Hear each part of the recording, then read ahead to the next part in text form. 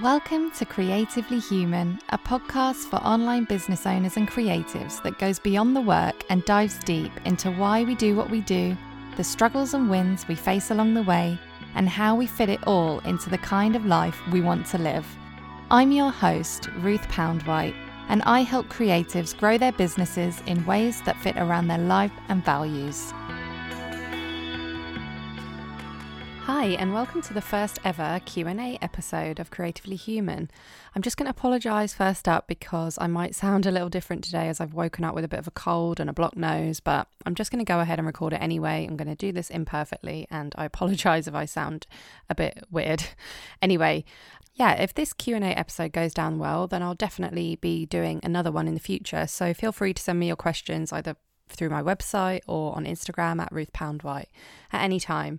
And I'm just going to say I haven't planned what I'm going to say in advance. I just decided it might be more fun to just dive in and answer with whatever comes up at the time. So I hope you find this useful. I've got a range of questions from setting goals to starting a podcast to my previous business, outsourcing, email marketing, and yeah, just getting everything done. So let's get started.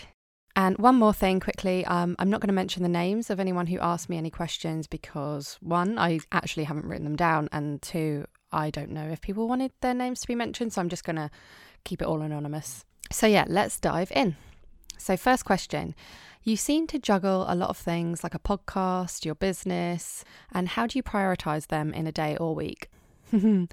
I'm learning, I'm still learning, very much still learning. However, I will say that once your business gets to a certain level, once you start sort of treating it more like a business rather than a hobby, I feel like you're kind of forced to prioritize and do the things you need to get done.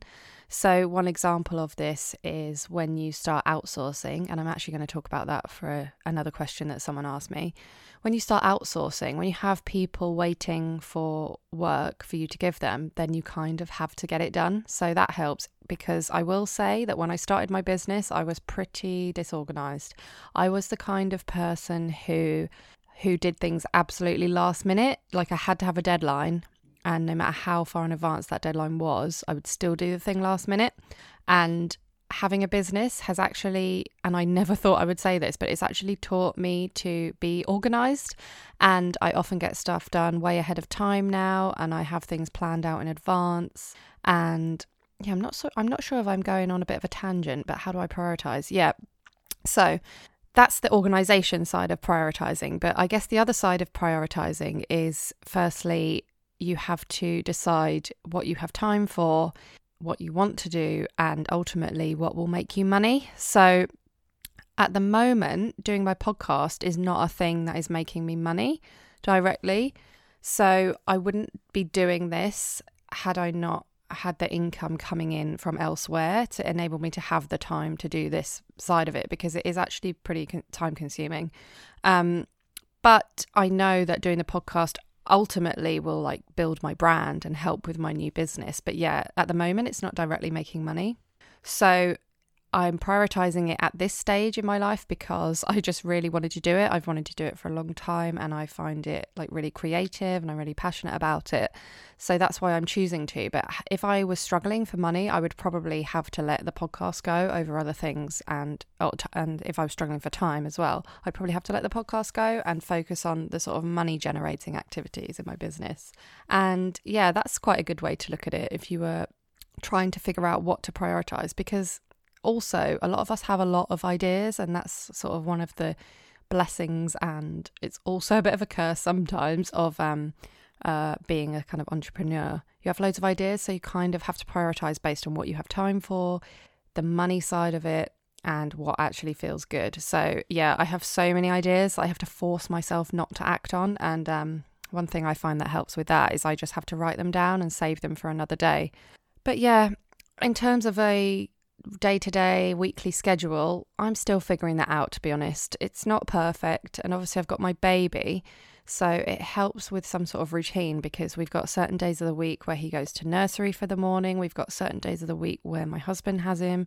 We've got certain times when I have him, and we've got certain times when my mum has him. So we've got pretty fixed routine in terms of where he is and who's looking after him. So I do work around that. And I also have other fixed dates in my business. So, for example, podcast always comes out on a Wednesday. So that helps with my kind of weekly schedule. Although I have to really, really try not to always be doing my editing late at night on a Tuesday, the day before, which I have gotten better at. But yeah. And I have also done some really simple things, but that can actually make quite a big difference in terms of my routine and getting everything done. And things like always ordering the things I need from my writers in my other business, always doing that on for example, the 1st of the month, always getting them delivered by the 15th. So I put everyone on the same deadlines, and so that I know the days when I have to be doing that side of my work. I also do certain invoices and payments on a certain day of the week, things like that. I'm not too good. I know that a lot of people really thrive having fixed days of the week for different things. So Monday could be admin, Tuesday could be blog posts, Wednesday could be Instagram batching.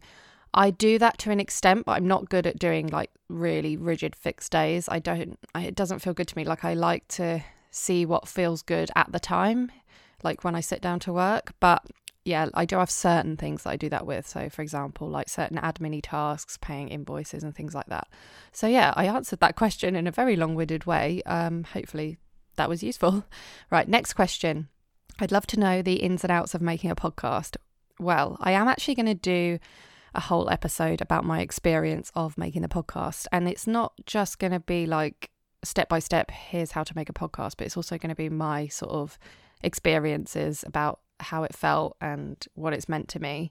But I suppose I can give you a really brief overview of a few of the things I found useful. Now, bear in mind, I actually did a course with Lucy Lucraft, who has her own podcast. I did a course with her to learn how to podcast. So I didn't need to do that course in terms of I could have just Googled and found the information for free online. But I did need to do that course personally because it was that sort of personal input from her that really sort of forced me to make the decision to do it and get things going. So yeah, I would recommend that if you can. But yeah, basically you're going to need a name for your podcast, you're going to need some graphics for your podcast, and you need to host it somewhere, just like you need to host your website somewhere. You need to host your podcast somewhere. I use Libsyn, which is libsyn.com, and that does come at a monthly cost. And apart from that, yeah, you need to have at least one episode recorded, and I chose to do a trailer because when you submit to Apple Podcasts, which is basically the most important place to submit your podcast, they can take a little bit of time to approve it. So I submitted it with a trailer so that I could then say when I was launching the podcast. And then when I did launch, I launched with 3 episodes just to try and get more traction and more downloads and people getting having more content to sort of sink their teeth into when it was live. But to be honest, one thing I've realized with doing a podcast is that you really can just do it your own way. And I have been changing my schedule up a bit since I've started releasing episodes on different days and stuff sometimes. So yeah. Oh, I totally forgot to say about the microphone and stuff, but I have a Blue Yeti microphone. That's pretty good. And I sit in my wardrobe in front of clothes to absorb the sound because when I first recorded in my office, it was really echoey. So yeah, that's what I do to record. And then I use the free software Audacity to edit. And I will say that editing takes me quite a while. I think the best way to go into it is try not to have to edit. So just leave it as raw as possible. That will make it easier, but it's hard when you're a bit self-conscious of yourself. You tend to go in and sort of edit out all the bits where you think you sound stupid, basically.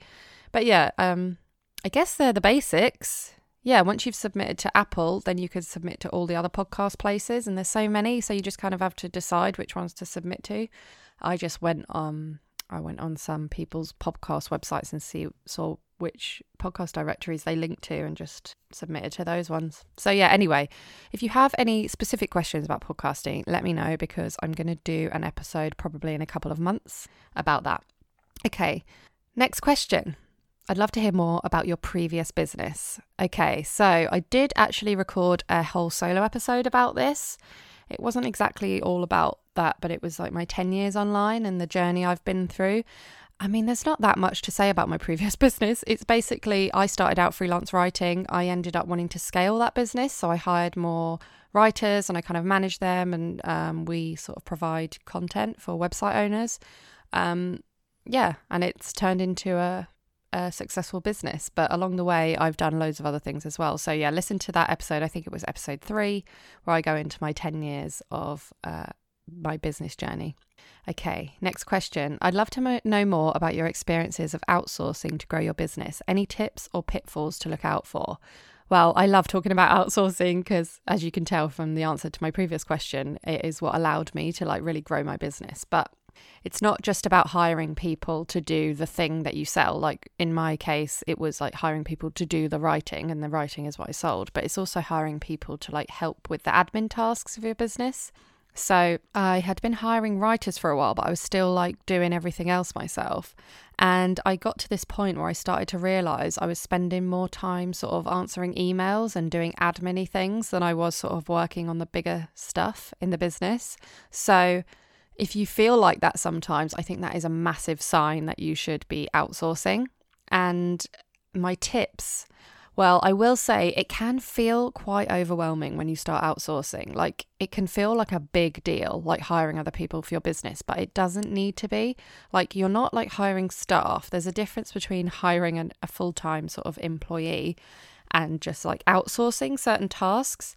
And if it is overwhelming to you, I would suggest that you start small. And the easiest place to start is actually by making a list of all the tasks that you do in your business regularly. So for example, if you're sitting down to write a blog post, if you're a blogger, make a list as you do it yourself of all the different steps involved. So it could be thinking of a topic, researching, it could be finding keywords, it could be creating a blog post image, it could be writing the post, editing the post, publishing the post, sharing the post on your social media, sharing the post on your email, all of that stuff. Make a list of those basic things. Then go through that list and figure out the stuff that you don't need to do personally. So if you're a blogger, that's probably most of it apart from the writing, I would imagine. And even then, you don't necessarily need to write all your own blog posts, but I know that a lot of people, that would be a non-negotiable thing for them. The rest of it could be outsourced, and whether you want to or not is also your decision. So maybe you love creating the images for your blog posts, so you want to keep doing that yourself. But maybe you actually find that you're quite bad at creating the images and it takes you ages. In that case, it's worth outsourcing and paying someone else to do it, someone who can do it quicker and better. And you could also outsource things like publishing the blog post to your blog. So you could find little tasks that way in all the different things that you do in your business and start from there. And you'd probably want to find a virtual assistant, a VA, and have a chat with them about how it works and how many hours you need to pay them for. Some of them will only do fixed hours, but some of them will let you kind of hand the work over to them and see how long it takes and bill you accordingly, which is what my assistant does, which is really lucky for me, because I don't always have the same amount of tasks every single month. So yeah, that's how I would start. And the pitfalls, well, there are some pitfalls. It is a learning curve. Like outsourcing will take stuff off your plate and it will save you time and it will let you grow your business, but it is a learning curve and it does take a bit of time. And of course, when you hire anyone new, they have to get to know your business. You have to learn to teach them what to do. And it's a skill in itself, learning to delegate. Sometimes it's really hard when you feel so personally connected to your business. It's really hard to delegate that to someone else. And I also find it's really important to set firm boundaries and deadlines, because I used to be quite lenient. I wanted to be nice. I mean, I still am nice, but I do have firm deadlines now. So I used to find that the less firm my deadlines and boundaries were, the more people would just like take longer over doing stuff or not deliver or not tell me. So yeah, being firm, having firm boundaries, it sort of means that people will respond in that way back to you. And that's really important. You need to know when the work is going to get done. But yeah, don't worry. It is a learning curve. It will be worth it. But yeah, it takes time. And I do find writing down all your processes really helps, because firstly, it helps you identify what can be outsourced. Next, it means you can like hand over that list to the person to tell them what to do. And it also means you've just got a record of it written down, what needs doing in your business. And that helps when inevitably sometimes someone will quit and you'll need to find a new person, and it helps like speed up the process with that as well. Okay, next question. Can you create an online business if you don't have any idea what it should be about? Well, this question is kind of a big one, and I think it depends on the specific circumstances of whoever's asking it. But yes, is my answer, although it might take some time. If you really have no idea, then I guess there are two options.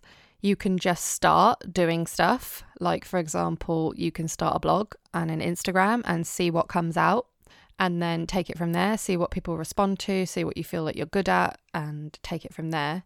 And the other answer is like to really sit down and get clear on what you want to do. So I would personally recommend like loads of journaling.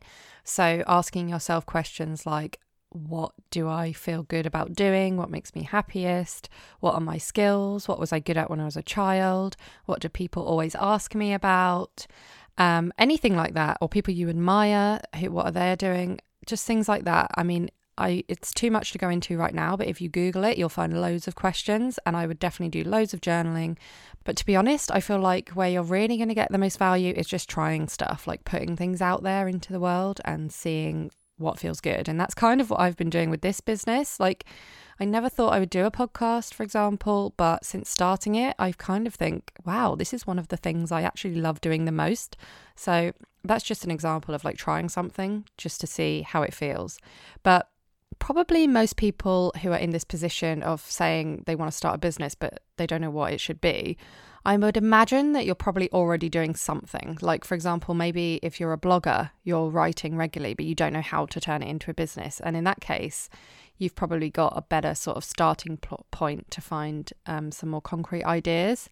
So, I mean, the easiest thing you could do to turn what you're doing into a business is like use some of the skills that you use in your own blog and charge people to do it for other people. So, for example, you could do social media, you could do writing, you could do website design or management or development, or you could possibly do some sort of virtual assistant work. I think that might be a good way to start. And I also think offering a service like that is a good way to keep the money coming in initially, because it can be quite scary if you decided you wanted to like sell your own products or something. And there's a lot of work and time and money involved in doing that. And it could help to have some regular income coming in while you're figuring all that out. Anyway, I guess I want to end this answer by saying that if you really have a yearning to build a business and you don't know what it should be about, firstly, dig a bit deeper and ask yourself if you're kind of not admitting what you really want to do. And secondly, if you really want to start a business, you can make it happen. And there are actually loads of ways to make money from an online business that you may not be aware of yet. So it helps to just pay attention to what other people are doing and sit with the idea that you are going to run a business. And I'm sure that something will come to you. Okay, next question.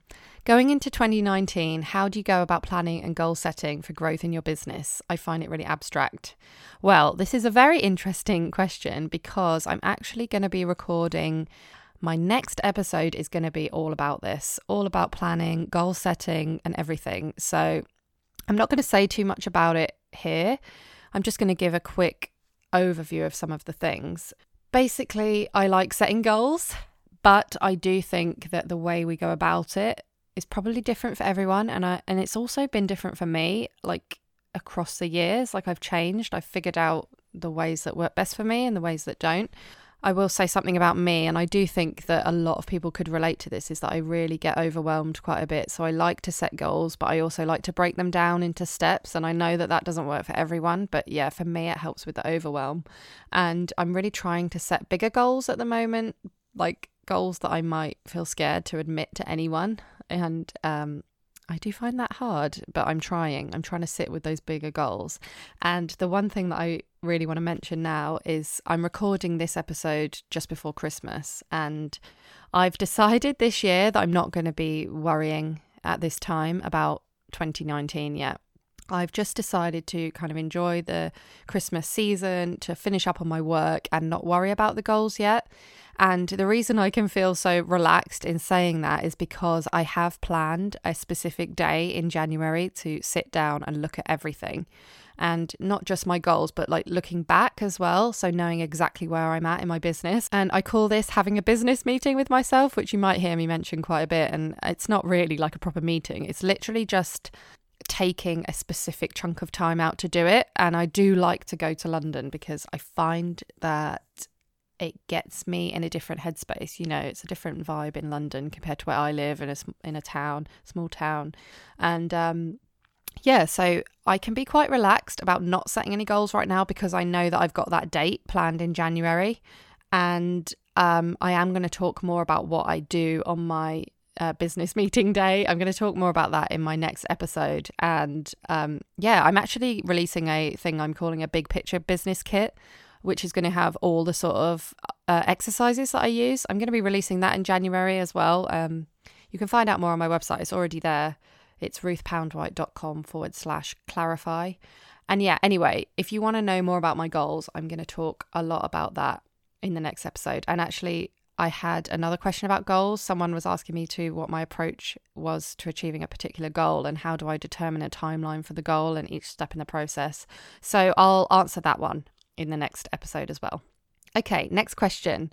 Someone asked me about starting an email newsletter. They said they wanted to build an email list but have no idea where to start.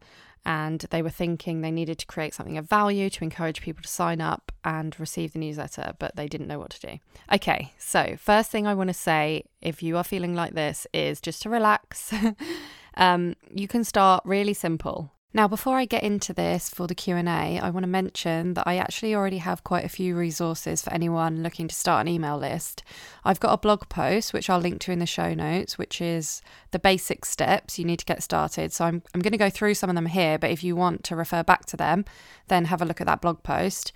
There's also a link in that blog post to a free PDF download where you can get more information about list building. And I also have an email list building course, which is called Cultivate, and it's all about building your email list in a way that feels good and not too salesy and that fits in with your business and your values, basically. So yeah, go to the show notes to find all these resources, and then I'll also give you a quick rundown of everything here. So when it comes to creating an email list, you don't actually need to create a freebie or anything to get started. I'm not saying you shouldn't eventually, but I guess I want to just emphasize that you don't have to do everything all at once. Like, even if you eventually want to do it, you can just start with the simplest step. And in this case, the simplest step to starting an email newsletter is literally signing up for an email service provider.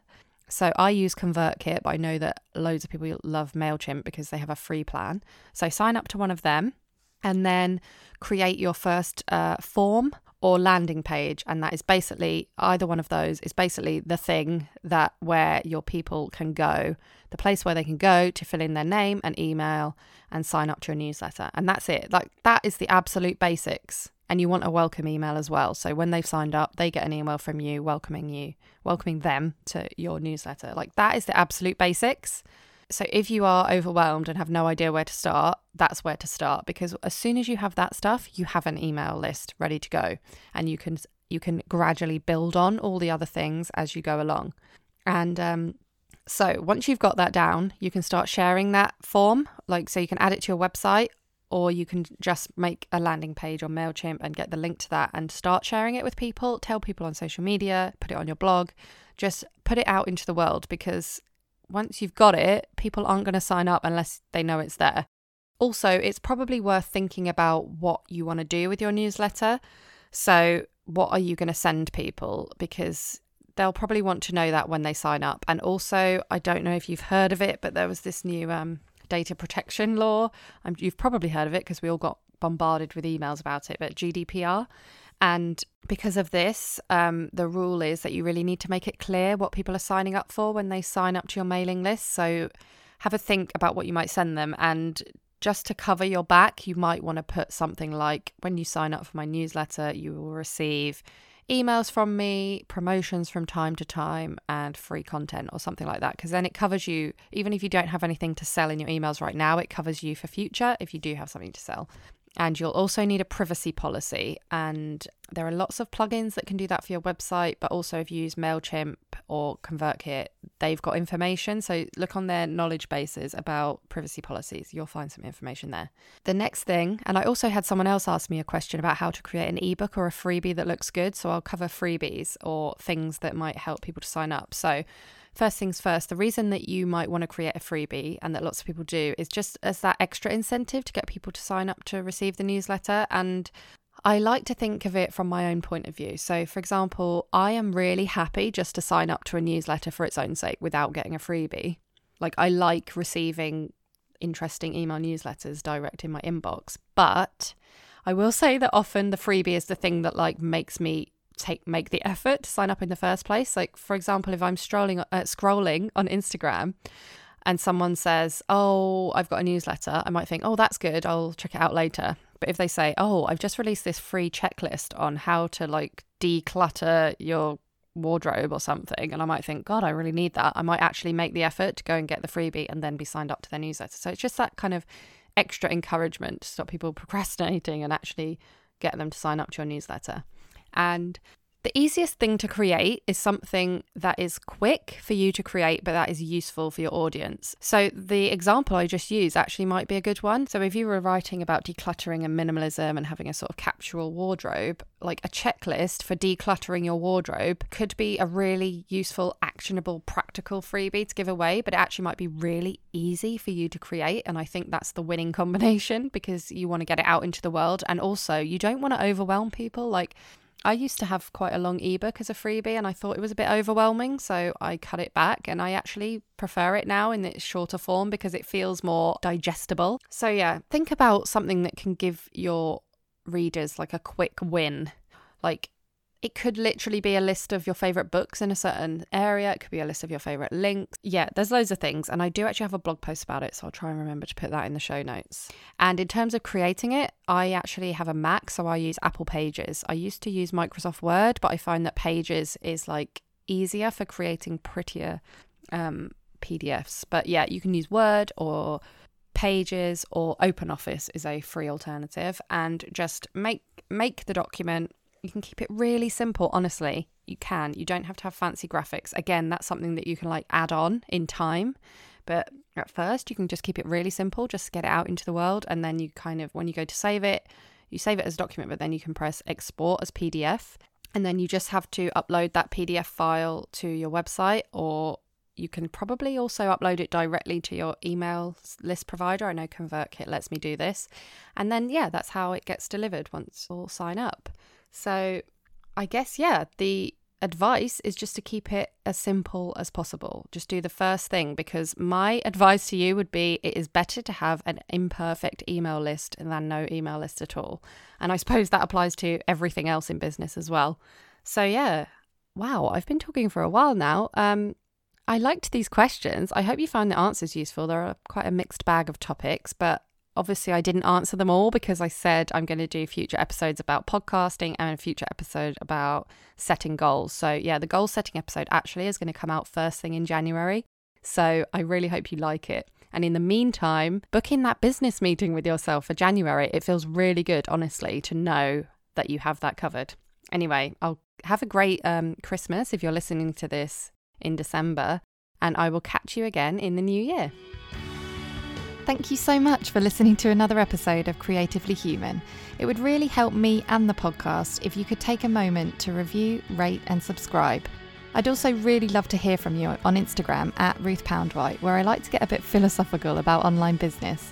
And you can find me on my website, ruthpoundwhite.com, where you can read the episode show notes, subscribe to my behind the scenes newsletter, or read more about my own experience of running a creative online business.